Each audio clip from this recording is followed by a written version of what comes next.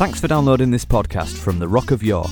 We hope it inspires you. If you have any questions or comments, we'd love to hear from you. You can get in touch with us on Twitter at the Rock of York, or search for the Rock of York on Facebook.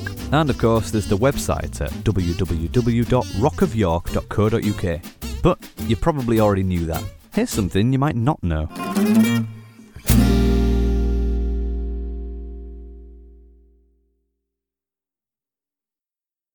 All right, lovely to see everybody. Thank you for your support.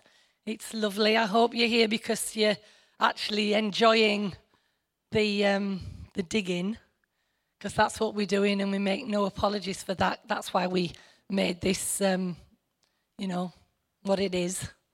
I need to say right at the beginning of tonight that remember that just because I'm bringing this and this is my stuff that I've dug out, that doesn't mean to say that there isn't more to be found, or something here we might find later that actually that might not be so right, but that's what this is about. So always remember, I'm not telling you that this is concrete, because that's what's been done to us for an awful long time, through the centuries, being told things were concrete, and then we realised it wasn't so healthy. And, I just don't want anybody to get the idea that we are trying to, build something as concrete but just different. We are finding what we could put our trust in. But do you get the spirit of that? It's really interesting as well that somebody said, we seem to be doing a lot of deconstructing, but what about the building up? And that is a valid point, but there's also something else that I need to say, that we are actually building up at the same time as we are deconstructing. Now, you might say, well, how? What? I feel a bit adrift. But you see, if I challenge your concept of God and we say that God is no longer this, that leaves room for us to say, but that means he must be this. So you can't say, oh, you've told me he's not this, but you haven't put anything in its place. We have. It's just that sometimes it doesn't register to actually say, oh, that means he must be this, and therefore that starts to build. So I want to encourage you that as we deconstruct, you have the bravery to say, oh, well, in that case, I wonder if he is this or this means that. And it allows you then to start building up a different picture, which doesn't leave you where a lot of people, and I'll be honest with you, there's a lot of people out there who are going the same journey as we are, but they end up feeling incredibly lost. And it's because they smash the thing to bits, and all the left is the rubble, and they then don't know where to go. But I actually don't think we've done that here. I think we've spent an awful lot of time, yes, taking things down, but very carefully removing bricks, putting them on one side, and deciding whether we want to pick them up and put them back. Would you agree? Right, let's get the lid off this so I can, because I'm really thirsty again. Okay. The reason why I want to talk about this, and again, I've got to be careful how I put this. Some of you have come into the church and you have no idea of anything other than what you've learned here. Now, that's not true for me in the sense that I have a very long history, right? So I've had a history that, yes, was here, but it was different to what we're believing and saying now. And some people then say, well, why are you bothering going over what was? Because why aren't we happy just talking about what is now? The reason why I think it's incredibly important is because there are millions and millions of people out there who are still stuck in what was. And unless you know what was, you end up talking to some people who, let's use the word, are called Christians. And you're thinking, why is it that I feel as though I'm an alien? We're supposed to have the same experience, but it seems as though we're on a different page. And it is exactly that. It's because we are in a position now where we almost, and please hear my heart, we can almost not call ourselves Christian anymore because mainstream Christianity is not what we are. Now, it's not because we're not Christ followers, we're very much Christ followers, but because we don't hold to mainstream Christianity views, one has to ask the question, can we actually call ourselves Christian? Now, again, if you go back to the early church, they were called Christian, but very derogatorily, and because, in essence, they were believing what we believe now.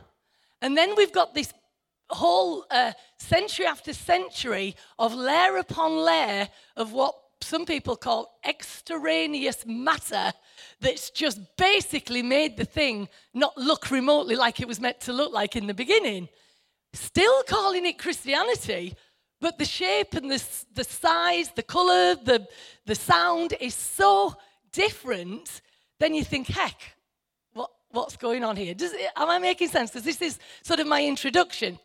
So in order that we might understand why, then we use phrases like, oh, I struggle with using the phrase Christian now. We have to ask, well, why is that? Now, I know that we keep dripping things about, our understanding, but let's read, shall we get down to nitty-gritty? And if you've never understood this before or never known it, that's fine. Don't let it upset you, don't let it bother you, but at least it'll say, wow, now that gives me some understanding why certain things are like they are. Do you get me? So, the backbone of, now have you noticed there's a word there, Western. Now you might say, why have you put Western? Why isn't it just the backbone of Christianity? Because I'll get Anth to do a wonderful study on how basically the gospel went east and it went west. And even to this day, it's different because it had a different feel, it had a different foundation, all because of culture and how it was carried, right? So that's why we have to say Western. But of course, we're Western, so we're not really bothered in one sense what's going on in the East. We're interested in what's happening to us and where we are. So we're going to talk about the backbone of Western Christianity. Now, if you think about it, you've got a place like the United States of America with a huge population who hold to this so staunchly that they even have a group called, the Christian Right, who are so pushing this, the backbone of Western Christianity, which becomes very political, and it really does cause a lot of problems. So anyway, this is my introduction, if that's okay. Is it making sense? Sorry, I'm really thirsty. Okay, so if we maybe just put on the, let me just say this before I carry on. I'm going to sort of pick up a little bit as well from Saturday night where we talked about how if we're not careful, our God concepts can be faulty. And if we've got a faulty God concept, then it leads us into all sorts of issues. Now, some people will not particularly understand this, but I have thought to myself, faulty God concepts make us really miserable and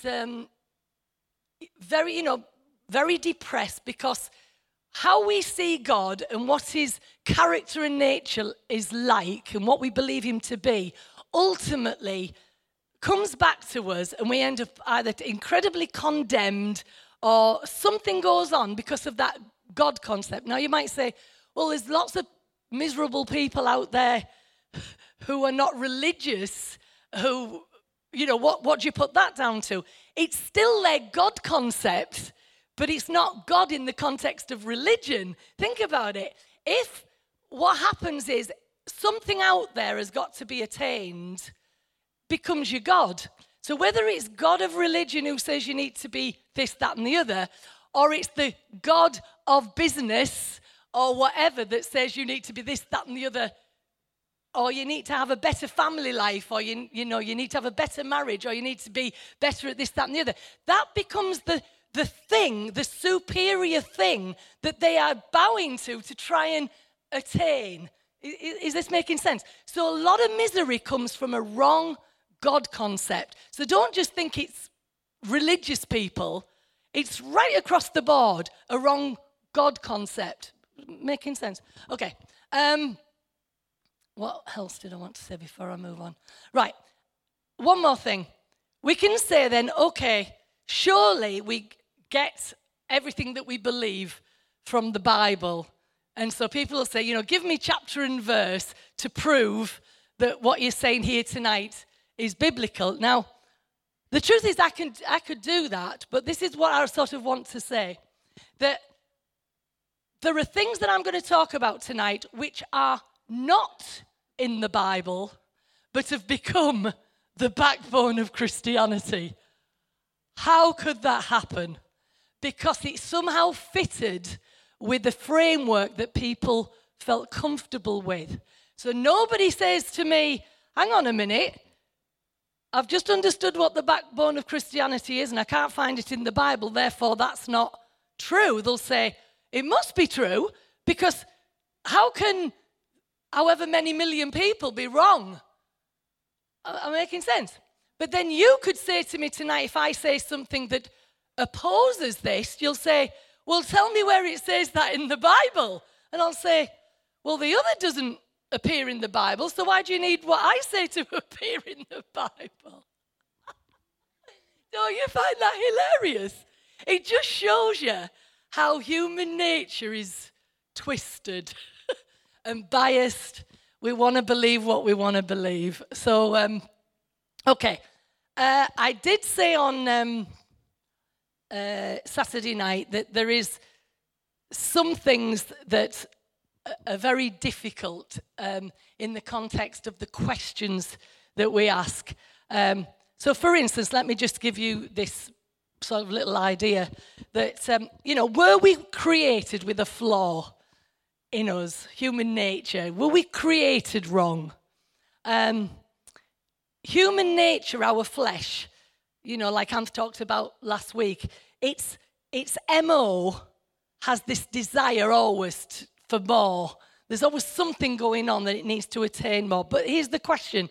Is that a result of something that we were told was the fall in Genesis? Or was it there before the fall? Is it something that makes us human? Or is the fall that we read in the Bible an attempt to explain the human desire for more? Are you listening to me? Is this okay?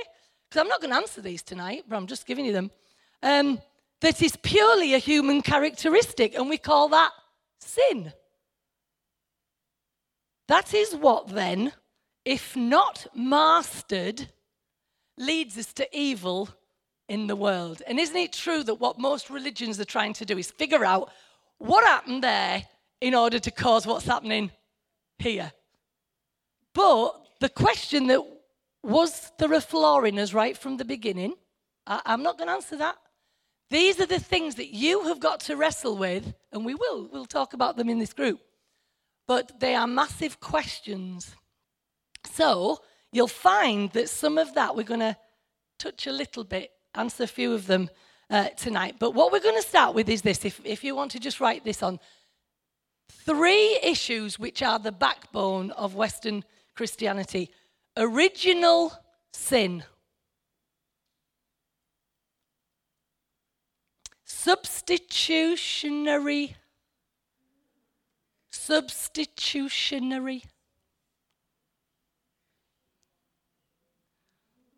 Penal. Now, careful with that word. Penal. Atonement. It's all right, atonement. Yeah. Atonement.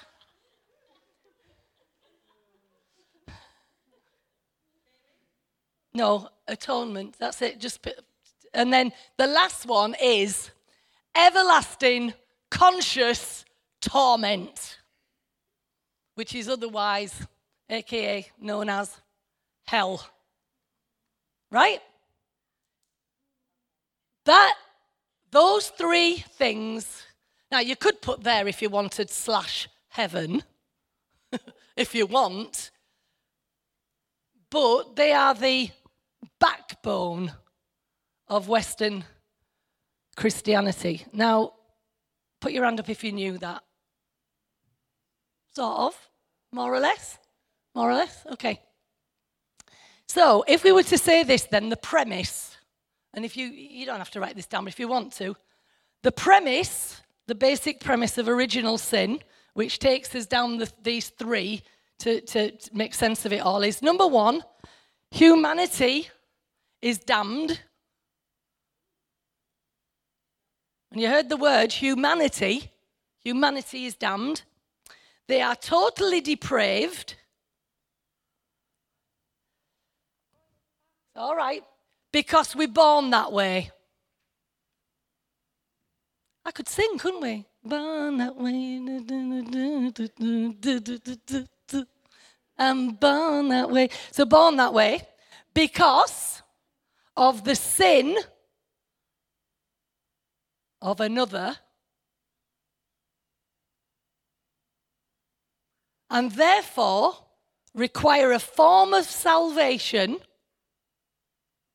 that covers both the crime, the original sin, and the punishment, eternal conscious torment.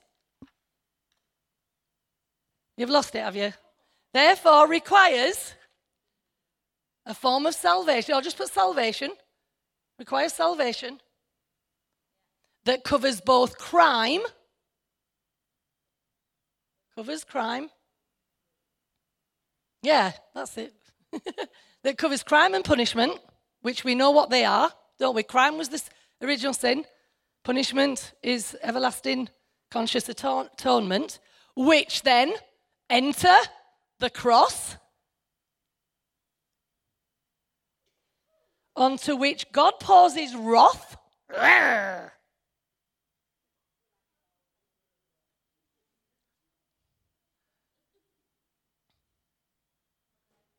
Jesus, our substitute. Da-da-da-da-da-da. See? Jesus, our substitute. See it? Are you getting the connection? Demanding blood payment. I know this looks long, but it's all right. You'll be able to look at this then, can't you? Demanding blood payment.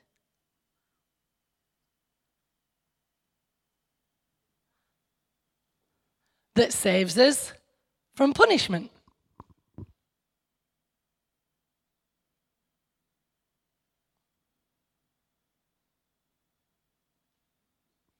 Right, which we know is everlasting conscious torment. Right.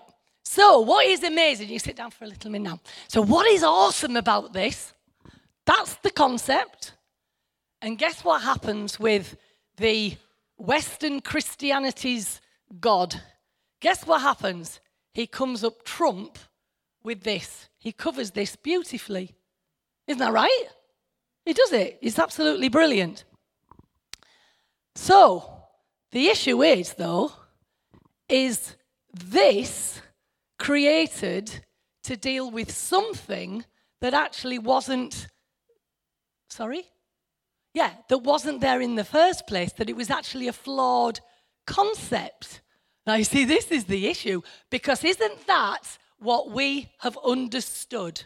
Now, don't get all too worried, because there's some of it that's okay, but other bits have been contorted, distorted, so don't worry, but that is the basic. And like I was trying to say on Saturday night, if we've been taught that humanity is damned because of this original sin, what is the thirst then that we are going to have? It's to find a God that covers all of that. Isn't that just make total sense? So we found a God. It's awful when you talk like this because it's sounding like, you're saying just, God in inverted commas. But I sort of am. Because we will find a God that will meet the needs that we feel we have. Now, remember I said on Saturday night, who told you were naked? Now, if you've been told for century after century after century after century that humanity is damned, totally depraved, you are going to be thirsty for something that deals with that. And look how it does. It's brilliant. It's absolutely brilliant because we have a salvation that covers the sin and the punishment. It's the cross, God's wrath, Jesus our substitute, blood payment that saves us from punishment. It's perfect. Now, let's just move on now. Original sin, actually, is not a concept of the Bible. It isn't a concept of the Bible, other than it being original in the sense that it happened with Adam and Eve first.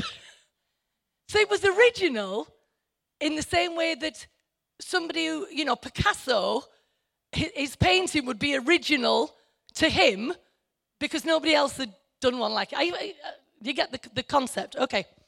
But what original sin concept comes from is actually a guy called Augustine who was in the 4th or 3rd or 4th century. I struggle with where the centuries are.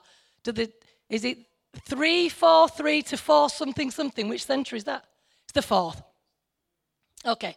So he's the 4th century, and he was the one who said that because of this issue of original sin, we needed this sort of God to rectify the problem, right?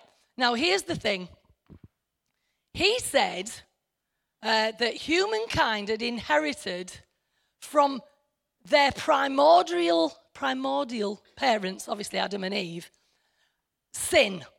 And basically, this was going to be passed on not because any act of their own, but just because of their act. So it was something that the moment that two people who got together, i.e. Adam and Eve, who then gave birth to Cain and Abel didn't have to do anything wrong of their own. Just the very fact they were born of Adam and Eve made them evil, totally depraved. You see? That is the concept here. And then, of course, I've written here, his thoughts became the salt that made everybody thirsty for this new concept of salvation. Then there was John Calvin. He was sort of in the 15th century. So remember, there's the Dark Ages in the middle. That suddenly he came up with the idea that man, obviously working on what had been said before, man's nature is so tainted, he is so disgusting that he couldn't choose God even if he wanted to, and is vile in the eyes of his creator. So we've got Augustine and Calvin putting those two ideas together. It's horrible, really, isn't it? Isn't it terrible? These are the ideas they have of people. And so we know something from the beginning is needed. We're not in any doubt. And I'm not saying tonight, so don't anybody quote me that Chris says we didn't have a problem. Yes, we have a problem, but I'm sure it wasn't the original sin problem that these two people have created and expanded the way they have. So let's just look for a minute at what Augustine said. He said, humanity is corrupted to the core. See, the reason why I'm telling you these things is because I want to make sure you understand the depth or the heaviness of the drum that's been beaten for centuries that makes people, and especially those who were born in probably more the 18th century, who really, and the Victorians and all, how, when you consider how they were brought up in their Christian upbringing, how severely distorted it was. We're not half as distorted now, but how it was. But basically this, corrupt to the core, driven by uncontrollable lusts and selfishnesses, born in sin, hopelessly driven towards evil that requires God's wrath, that humanity is on a collision course with hell's flames. But get this, because you're thinking, well, yeah, that's all right. But according to Augustine, even a baby, because some of you, see, these are some of the things we don't talk about. Oh, Christians don't talk about this, but it's there because it's the backbone See, they don't talk about it, but it's the backbone. That even a baby is guilty. And you think, what? How? Whatever did this baby do? You know, listen to what Augustine said. He said, did I cry so greedily for those breasts of my mother? So you're smiling, but I'm trying to show you how bad the foundation is here of original sin. Did I cry so greedily for those breasts? If I am greedy now as an adult and are evil and need to be rebuked, then my behavior then as a baby is equally deserving of rebuke. Whoa. Then we have his view, and let me read it from here because I found some quotes you would not believe. I was telling Anthem and we're saying, isn't this vile, horrible what the foundation is? It really is just so horrible. Listen to this. This is for, have we got some adolescents here? Hi, Kath. Oh, you've missed the start. Never mind. Listen to what he had to say about adolescence. What? Oh, is this you? Have we only got one? No, you're not adolescents. Oh, they're over there. Listen to this. Listen to this. From the mud of my fleshly desires and my erupting puberty, belched out murky clouds that obscured and darkened my heart until I could not distinguish the calm light of love from the fog of lust. Yeah, get that? In there. So basically what I'm saying, that the idea, the foundation of original sin is terrible. So one is that we're born that way. Babies in the womb are just as, in danger. Listen to this. Somebody else wrote this. Even if a human being thinks, says, or does nothing evil, nevertheless, our entire person is evil. Are you getting it? This is original sin. This is original sin. Okay? And what I want to do by the end, you see, I'd like to, we've got to have 1, 2, 3 of our, haven't we? And I can start immediately saying original righteousness, and I think, whoa, original righteousness is great. But, that's a little bit of hope I'm putting in there, because this is quite nasty at the minute, isn't it? So that was one. Okay, number 2, we're blamed for a sin we were not even present to commit and are punished for a crime we didn't commit. See, once you start listening like that and you're thinking, well, that's not justice. And we're told in the scriptures that God is just. So can you see how we're unfolding this? Where's number 3? Yes, this inherited depravity is what the Christian message offers us salvation from. And it sounds really good. But you're thinking, hang on a minute, but were we as depraved as we told we were? Okay, let's have a look at, this is the story that's been impressed on us. And I've already said, who told you were naked? Now, I agree that we become broken. And nobody's arguing that we become broken, because the choices that we make take us into brokenness. But the point is, we weren't born broken. We just chose to make choices that made us broken. But even then, we're going to get on to talk about the fact that our Creator, knowing that, didn't bail on the creation. So it's wonderful anyway. It's some great news. But look at this. Let's move on. I'm going to talk a bit more about that later. But, what was that for? Number 5. So this view demands a God of a very particular shape. He has to be the answer to sin and punishment, the punishment deserves. But see, what is original sin in the context of Augustine and Calvin? We, in essence, has become totally different, I believe, from what was originally the idea. Or should I say, an idea of original sin is what really got propelled, rather than the real understanding of it, which we're going to look at in a little bit. Now, this is the point where I've got to decide where I'm going. I'm going to carry on. Sorry. Okay, this is where I'm going now. Hang on. Okay. Then there was a guy called Jonathan Edwards. I don't know whether you've ever heard of this guy. He preached a sermon back in 1741. Oh, no, it's not the triple jumper. No, it's not. Sorry.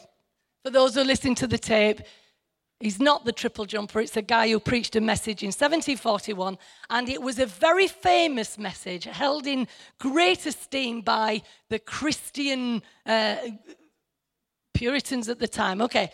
And he preached a message that was called Sinners in the Hands of an Angry God. And that was the title. And you can see people, going for it.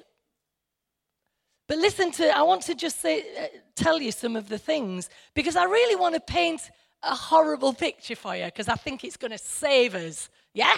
It's going to save us. Listen to what some of the things that were said here. God will hold, listen to this, and it's talking about children, reprobate infants over hell with the tongues of his wrath. Reprobate means unrepentant, kids who refuse to see the light. But these are babies. These are children. But listen to this, it gets worse. The sight of hell's torment will exalt happiness of the saints forever. Oh, this is lovely, isn't it? These are these forefathers. Then we've got this. Such justice will increase the saints' bliss.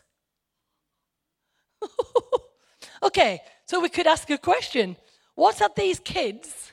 Now remember, we've talked about humanity in general, but this is actually getting very specific down to little children here. What had they done to deserve this? They were born. Isn't that just awful? This is why I'm saying, now you see, this is interesting. If you have that idea, can you see how then the whole idea of going into Cain and murdering all the children is okay? Because they're sinners anyway. If they haven't repented, they're going to hell. Now, okay, I better come in at this point for anybody who's listening. I don't believe there is a hell. That's me. But these people did at the time, and this was the backbone of Christianity that they're preaching, okay? But anyway, there's another issue that you've got to talk about. If this is the case of the backbone of Christianity is one that's saying right from birth, even babies, well actually before, pre-birth, even in the womb, that they are guilty, why are then Christians so weird about abortion and stuff? Because you're thinking, that doesn't make any sense.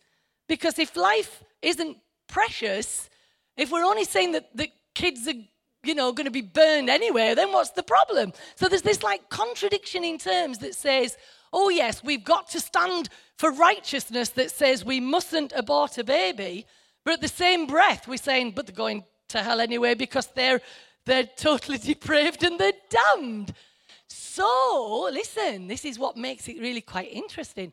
So you get to a place where you get desensitized through what's supposed to be a life-giving message because of a concept that tells us this. And you can see why it then causes so much trouble across the world if each of us think, well, you're so depraved, and unless I manage to convert you, you know what I'm saying? Okay. Now, we could talk about Jesus here, but I'm probably going to talk about that next week, but I'll just drop it in right now. Because we have a problem. Because it shows you that some theologians and some of these people who were supposed to be really, really clever, who were pushing the idea that to be born human meant that basically that you were totally depraved, they should have stopped for 1 minute and said, hang on a minute, we've just celebrated Christmas. Because their Savior, who was ultimately going to be this, his what? Born. Well, we haven't got born, have we? We should have born, maybe. As a at least half human, if not fully human, because the Bible does say that he was fully man, fully God, so I'm not going to argue that. But the point is, even if we just go to the being half human because of human mum, godly dad, genetically half. So why could they then decide that Jesus could be our substitute? Because ultimately, he was born as totally depraved. Half depraved. Half depraved. As half semi-depraved as the rest of us were. And you get it now? We could talk a little bit more about that. Might come back to that later. Will you remind me to come back to the bit about Jesus, because then we can sort of let's see. So where are we now? Okay. So nobody is sort of saying that there isn't a problem that we've got to deal with, but whether this original sin is the thing or not. I've just lost my place, so let me just have a look. So, yeah, I don't know whether I'm going to have to go back to that. Okay, so, all right. So, because of this most gruesome idea of humanity, and especially when it came down to what that meant about children, you can imagine that didn't look very good.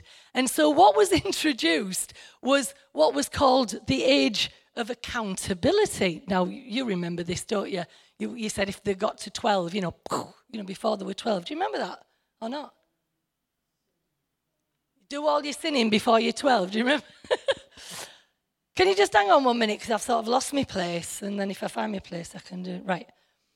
Right. So the age of accountability. See, this makes the whole thing look a bit more palatable, because basically we can say, right, when is the point where a human being basically understands their actions and can say, I knew the difference between right and wrong? And even if we stand here now and say, what age is that? I mean, I haven't a clue. Have you? Have you a clue? But somehow they figured out it was about 12, because they could spot their own sinfulness of their own actions, and also at the same time be able to understand this bit about Jesus being the substitute. But here you go. There is no mention of that in the Bible at all. There's nowhere that it says, okay, here's the issue. Children, when you get up to 12, you're okay, but after 12, you're not okay. And babies who don't actually make it at all because they miscarry or whatever, they're okay. There is not a mention at all about it. Yet we came up, when I say we, backbone of Western Christianity, came up with this, right? Now, wouldn't you have thought that something of this magnitude, do you not think its magnitude would have been much clearer? Do you not think there'd have been precise instructions? Because you see, I look at the Bible and I'll say, I look at the Old Testament, for instance, and we'll see things like what sacrifice you should bring.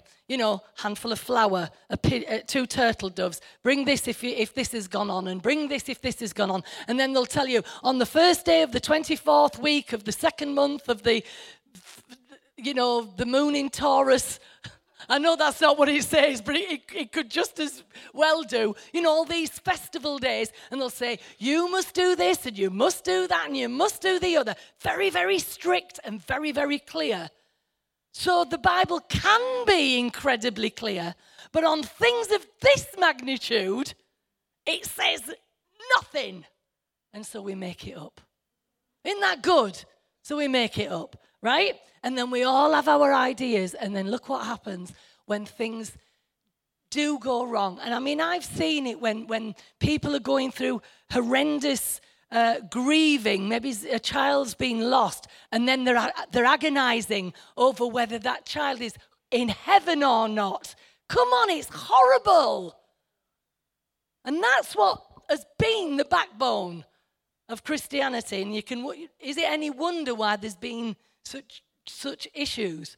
So we get onto the whole thing then of, if it's true that there's this age of accountability, you do have this wonderful window of opportunity that'll say, do you know what? It's a mercy of God when a horrible army charges into these places and kills all the people, because all the kids under 12, otherwise they would have been dangled over hell with the tongues of God's wrath. But actually, instead, they're now all saved because it was before they were 12 years old. Woohoo. Yeah. But you see, that it's not an exact science, is it? So think of the doubt that comes with all of this, right? So anyway, crazy ideas that God's merciful when somehow this sort of stuff happens. I just can't get your head around it, can you? And of course, what people then don't understand is how they don't think about how there's this confusion or disharmony. Because if on the one hand, they're saying original sin is humanity is damned, everyone, you're born that way. But all of a sudden it's changed, and now you've got others who are not born that way. They just become it a bit later on. So which is which? So confusion, see? It's horrible. Confusion is terrible. So you can't have it both ways.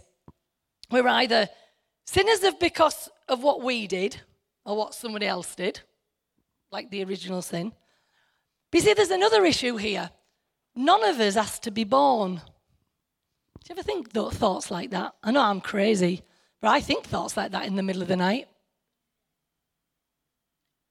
Because when I'm thinking about my beliefs and what that means to me, I have to answer questions like that. Because if it's true that suddenly I am born of no choice of my own, and then I'm subject to this original sin that I knew nothing about, and then I understand that, hang on a minute, I'm totally depraved, and unless I can somehow sort this out, I'm going to be dangled over the, that to me is so unfair. And it's when I start thinking like that, I have to think, can that possibly be true? And of course, we know then when we come to talking about Jesus being the exact representation of the Father, we then look to him to give us insight into the heart of God in the hope that some of these questions will be answered. And guess what? They sort of aren't, which is interesting. Other than, and I'll give you this now, maybe talk about this more next week, other than, what did he do with the little children? He says, come on, come to me. And he sat them on his knee. And he said, for such are what? The kingdom. Oh, hang on a minute. That's going a bit opposite to everything else.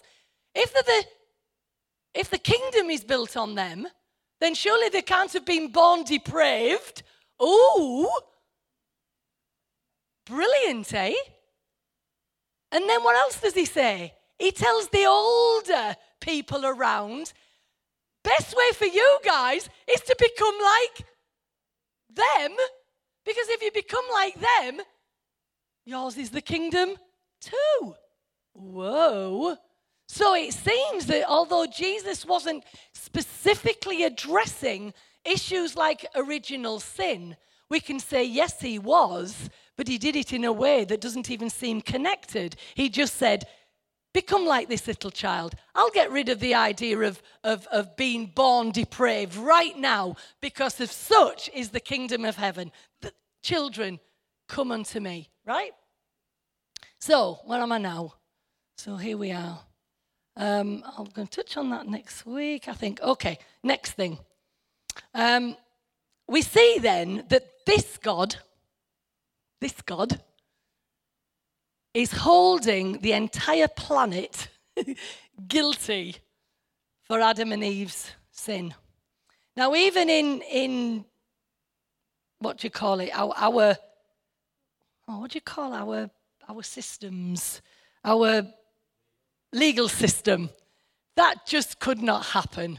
Even there's a phrase in the States that it's called statute of limitations. It says it's run out. So after a period of time, you can't go back and say, right, we're going to use that for this, because it's like, it's too long ago. You can't. Now, I know people try to do that in this day and age, go back 30 years and accuse somebody of whatever. But we're talking here about thousands of years, going right back to the very beginning. So we've got to ask ourselves the question, is this possibly right? Now, let's go to Genesis, because nowhere in the original story of the fall, that of course we get the concept of original sin, which of course is not written there, but it was Augustine, are you with me? That they got hold of it. And of course I have to put in there as well that Augustine was probably taking the writings of Paul. I'm going to cover that in a little while. That he took the writings of Paul, and it's always amazing how if you interpret backwards, everything that you do is the interpretation of. So, for instance, Augustine interpreted Paul. Paul interpreted something else, and somebody interpreted something else.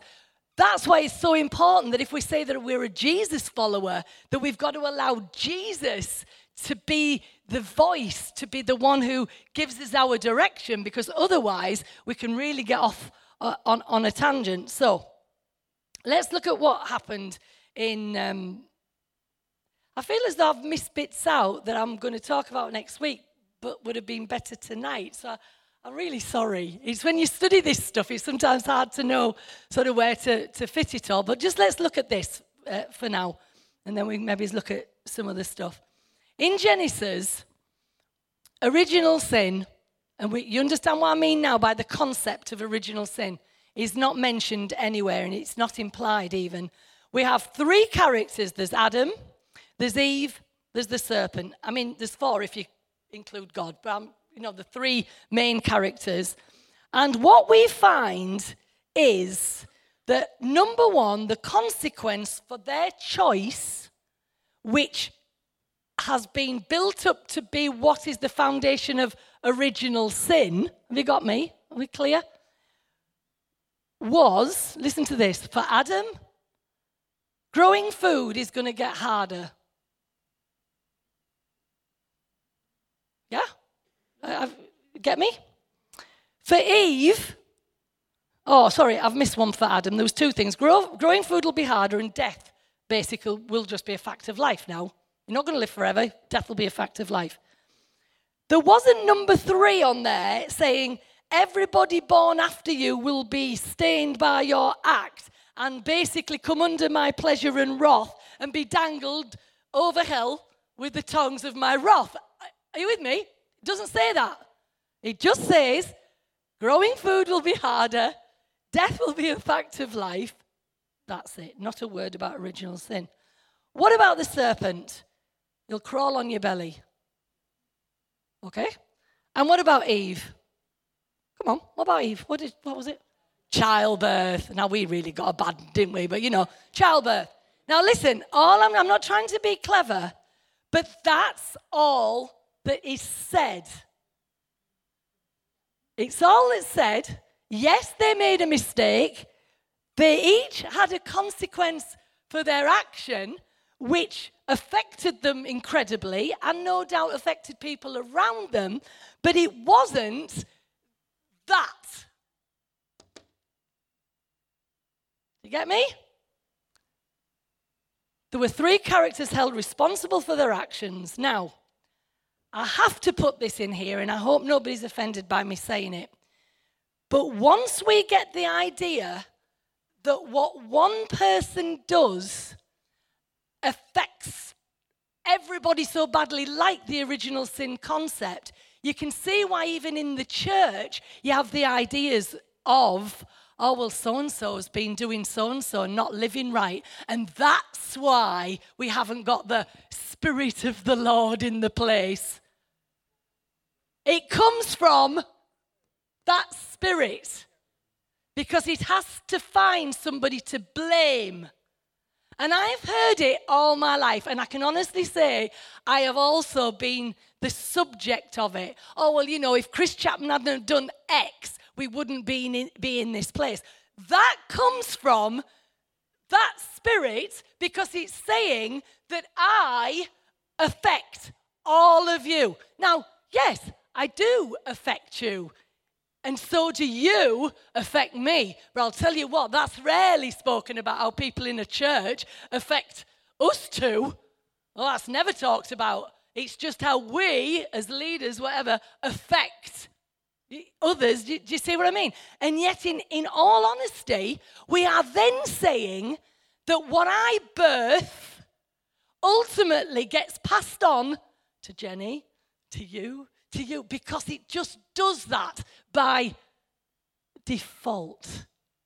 That's that spirit, and that's why I'm bringing it to you, because it doesn't just, this belief doesn't just affect what we believe about our faith. It actually influences our beliefs about other things. For instance, when we then get into all this talk, and I hate it now, but about spirituality, well, maybe it's because I've sinned that this has happened in my life. Maybe it's because I haven't been giving right that this has happened in my life. Maybe it's this, that, and the other. And it's because we're attached to this original sin that says whatever happens, it just goes whoosh. Rather than saying no. And actually, Ezekiel, I was going to bring this next week. I maybe bring it next week as well. Ezekiel in the Bible, he really did get his hog out. He was a prophet, and he said, right, I don't agree with some of the stuff, and we've talked about it in another session about different parts of the Bible challenging other parts of the Bible because they got a greater revelation. Ezekiel actually challenged what Moses had said because he says, the God you're talking about is not the God that I understand. Because Moses had said, the sins of the fathers, just get this, are visited on the children to the third and fourth generation. Hang on a minute, where's he living? See what I mean? And then Ezekiel comes along and says, nah, no, I'm not going with that. And he even puts down, he says, the truth is that the man who sins will die, the one who sins will die. Now you might think, well, that's bad enough. No, but at least it's bringing it to the responsibility of the one rather than saying no. I mean, what's this? Yeah, there at the bottom there. Because he's saying, look, stop it affecting everybody. What's up? Sorry. Need to tell me something? No? What? All right, sorry. I thought you were telling me something. I like it. I don't mind hecklers as long as they're helping me with something. So basically, Ezekiel's saying, look, I'm even going to challenge Moses because Moses has got himself caught in this idea of original sin, that it's being passed on, and it's even passed on to third and fourth generation. He's saying, no, that's not what I understand. So hang on, moving on. So here's the question. What if, as the picture of Genesis shows us, that consequences is the only punishment that there is? It's lovely. I mean, I'm really thrilled about it because I just think, do you know what? I can look at my own life and think, I have been punished. I have been punished for a choice that I made. I've had to live through hell in some respects, the choice that I made. And I know some of you understand in your own lives the choices you make and you think, oh, I've paid for that one. And yet we then still add on and we'll say, yes, but there's a further punishment. There's got to be a bigger punishment. And then, of course, we need a God who's going to what? See what I mean? He's going to do this. Rather than realizing, actually, no, the consequence was a punishment enough. That brings us to a place where we talk about the justice then that we all crave. Isn't that sad? That we're not satisfied with where the consequence of a situation is doing its work. We actually want something more. I don't know. We've got to talk about it. I was a little bit concerned bringing this tonight because of what's happened today with that little girl. And then you start thinking about evil and you want to go back to... Do you hear it? This is where we want to go because we want to say, yeah, it proves it. We're born in sin. It's in us to the core. But I'm not going there. I don't believe it. I believe that even that whoever it was that's done whatever they've done, there are reasons. And sadly, those reasons weren't what's the word? Corrected or intercepted or got in the way of. Isn't it just so sad? But what happened? Well, let me just offer you a question. What happens if that young girl has been told all her life that she's damned, that she's totally depraved, that there's no hope, that there's a God out there who just thinks that you're rubbish? Are you with me? Now, I know we are not doing that in this church, but I need you to understand what has been the voice for centuries that we're now fighting against, and that sometimes we're in trouble for because we're not towing the party line. So let's just talk about Paul. Are we all right for time? Yeah, we are. We're fine, aren't we? Let me just talk about Paul then, because some people can say, yes, but what about Paul and what he said? Well, I just want to say, well, what about Paul? But I will be kind and I'll have a look at Paul. And like I say, we've got the fact that original sin isn't really covered in the New Testament either. Now remember, we can make anything either be what we want it to be or not be what we want it to be. So I'll hold my hand up to that. But again, the concept, yes, Paul, let me just find it. He admits that Adam started it. He does. He says, one man. He started this. Sorry? And then he says, but Jesus, one man here and one man there. But what he doesn't do is say, yes, because of one man, everybody then is in the original sin. He basically says this. He says, okay, Adam started it, but basically the kids just continued the family tradition. You get it? They just continued the family tradition. It wasn't that they were born with it, but just think about it. What you do at Christmas time, your lovely traditions. It was, Jenny Flintoff was brining her turkey, right? Do you know what that means? You basically put it in a bucket of like vinegar and herbs and stuff. It's this sort of an old-fashioned, very Victorian-y type thing that you do. Now, I want to ask a question. Is it likely that her daughter will brine the turkey when she is older? Now, why? It's not because of any wrongness or any rightness. It's become a tradition. Oh, let's brine the turkey. Now, what if all of a sudden brining the turkey became a great sin? There would be an incredible gravitational pull to brine the turkey if that's what you've done all your life. Now think about it. If you're with parents who are acting a particular way, what are the kids going to do? They're going to act the same. But what we're making sure we understand here is the difference between doing like somebody and being born with it intrinsically within us. That is very different. And when something is born within you, how do you escape that? Now, I believe, and I talk to a lot of people who struggle because their view of God towards them is so horribly tied up in original sin. They believe that still in the eyes of God, they're horrible, that they're wicked, that they're unloved, that they're unacceptable, because even this, right, what we call salvation, and I'm going to just show you now, it can actually bite you in the bum. And you think, well, how can it? But I'll show you why. Listen to this. We are left with this understanding of salvation, that Jesus is the only one capable of pleasing the Father. That's not fair, is it? We're his kids, but we'll never be able to please him, ever, because we are totally depraved. So Jesus is the only one who will ever be capable of pleasing the Father, and we just have to accept that. So how does that change our lives? If we're oh yeah, well, there's Jesus, but we're totally depraved.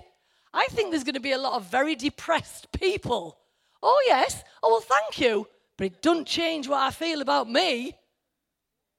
See? We are merited with what Jesus did, but we can never get out from under what we are. Ooh, do you get it? So we're given, like for instance, listen to this. We're given a robe of righteousness, but what came to me, it's like a cloaking device. Why? So that God can't see us because we're still so vile. So the robe of righteousness is not a robe of righteousness, it's a Harry Potter cloak. Yeah. So it becomes a cloaking device so God doesn't have to set his eyes on us. The only part that God basically loves and adores is the part that looks like Jesus. That's not very positive, is it? He's still not pleased with us, but the Jesus costume works. Do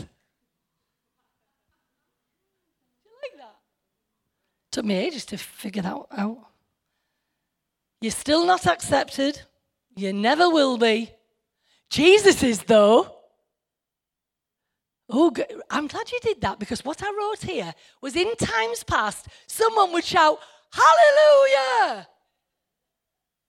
But really, there's nothing to be hallelujah about. Because yes, it's lovely that Jesus is accepted by the Father. But what about me? You get it? So the good news is far better than that. So we could take each one of these. We talked about substitutionary penal and atonement last year. Some of you won't even remember it, but we can talk about that again. And we've obviously talked about this a little bit, but we've also talked about the fact we don't even believe that this is there anymore. But these three always go together as the backbone of this God that Western Christianity have chosen to accept, right? Now, like we said in previous sessions, we do not believe that that is the God of Jesus at all. I don't. And I want to make sure that our concept of God is correct. Because if now you could say, well, does it matter? Here's absolute truth. In one sense, no. Because I believe that God is God and he's going to be faithful regardless, right? Because that's what we know of God to be true. However, it matters in this life. Because if you have a wrong concept of God, who believes that you are totally depraved and this is what has to take place, you will always feel that you've never done enough. Never done enough. And that's where it gets really, really sad. And that's why I said at the beginning, we keep going round in circles saying, yeah, but what if? Well, really, change that whole idea, and we have a God who absolutely adores us and adores humanity. And like I said about the woman at the well, and I'm going to read what I said about that, and then I'll finish, because I've said enough. Where was it? It was over here somewhere. Yeah. See, if we're like this, we'll continue to have a thirst. And that thirst is always going to be for the God out there to cover me, because I'm still constantly horrible. And you following me? Whereas if we understand that humanity is incredibly honoured and loved and adored by its creator, this is how our thirst will be satisfied. Because when the life of which we are ashamed, with which we are discontented, or even just terrified to live, is something that God says needs no escaping, he knows it, approves of it, and is fully intent of living it with us, that's when our thirst becomes satisfied and we're not always looking to be different than who we are. We're human. I remember Dave used to shout, we're human. He had a point. Because that humanity, when God created it, he said, it's good. And next week I will give you some pointers to her about what the Bible really says about the situation. When I say the Bible, some parts of the Bible says. Is that okay? And I hope you've got the premise tonight. Have you got the premise? I hope you have. I really have painted a black picture in order that you might understand why we feel we've had to swing the pendulum hard. Because that news isn't good. It's not good. And we want good news, and we believe that Jesus came to bring good news. And I believe that if we just cut to it very quickly what Jesus' whole job was, rather than this, he came actually to expose our faulty understandings of God. That's what he came to do, to expose it. And all I would like to say to you is please rejoice in the fact that you've deconstructed some stuff. Don't get all upset and think, oh, I don't know where I am now. Just think, do you know what? I am at least delighted that I'm not where I was, holding to some of this rubbish that, we used to hold on to. And I put my hand up. I was there. I swallowed stuff that now when I think about it, I'm horrified. It was almost like, well, yeah, but God's God. God's God. He can do what he likes. And I'm thinking, but we can't just do what we like. So, it makes it like interesting. Can I just tell you one more thing? I know time's going, but I had the most incredible experience in the early hours of the Saturday night, Sunday morning. I was up and I was on Facebook. I'm in a group that is about 800 people who are really burned out, what you would call fundamentalists, which is actually people who have really bought in to this and have got so burnt out that they really don't know what to do with themselves. They've walked out of churches. They've said, I'm never going back there. And I've been talking to some of them in the hope that I can just give some hope and some life. Anyway, this somebody had put up a question or a statement, and I felt I wanted to get involved. And the thing was about God being this angry, horrible policeman in the sky who's basically watching over everything we do, watching for every move to slap our hands when we get it wrong. And she'd put something like, he's always watching to see if you've got your hand in the cookie jar, which is like a statement for, are you trying to have something that doesn't belong to you or what have you?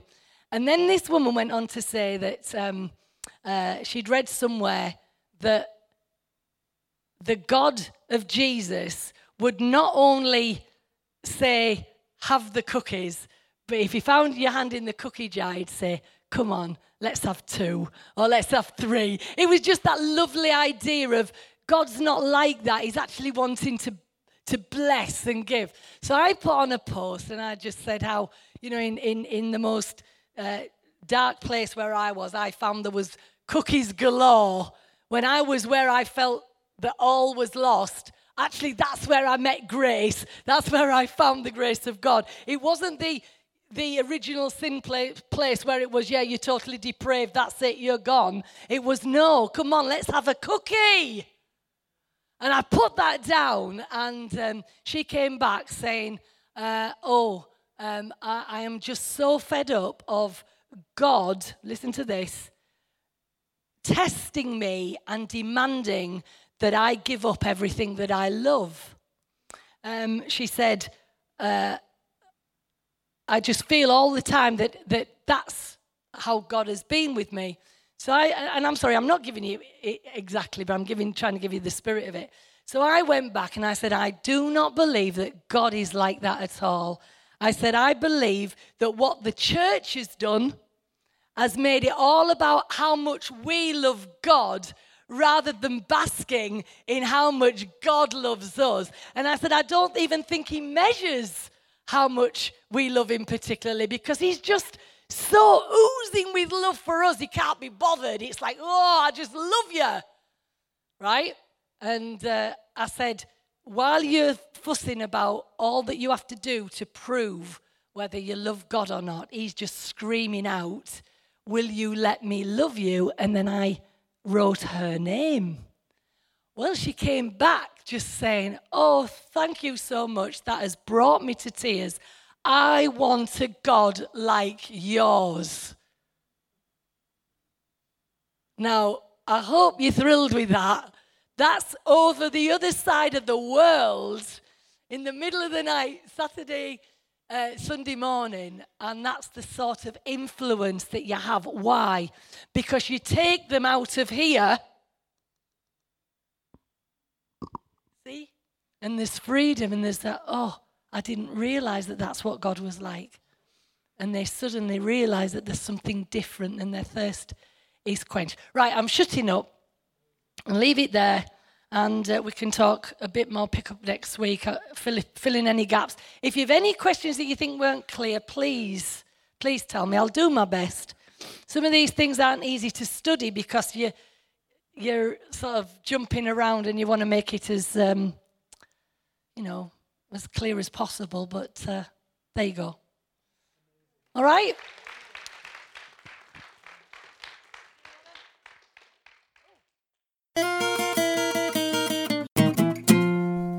Thanks for listening.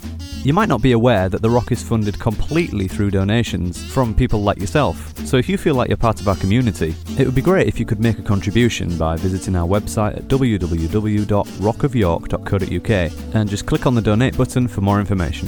Thanks again.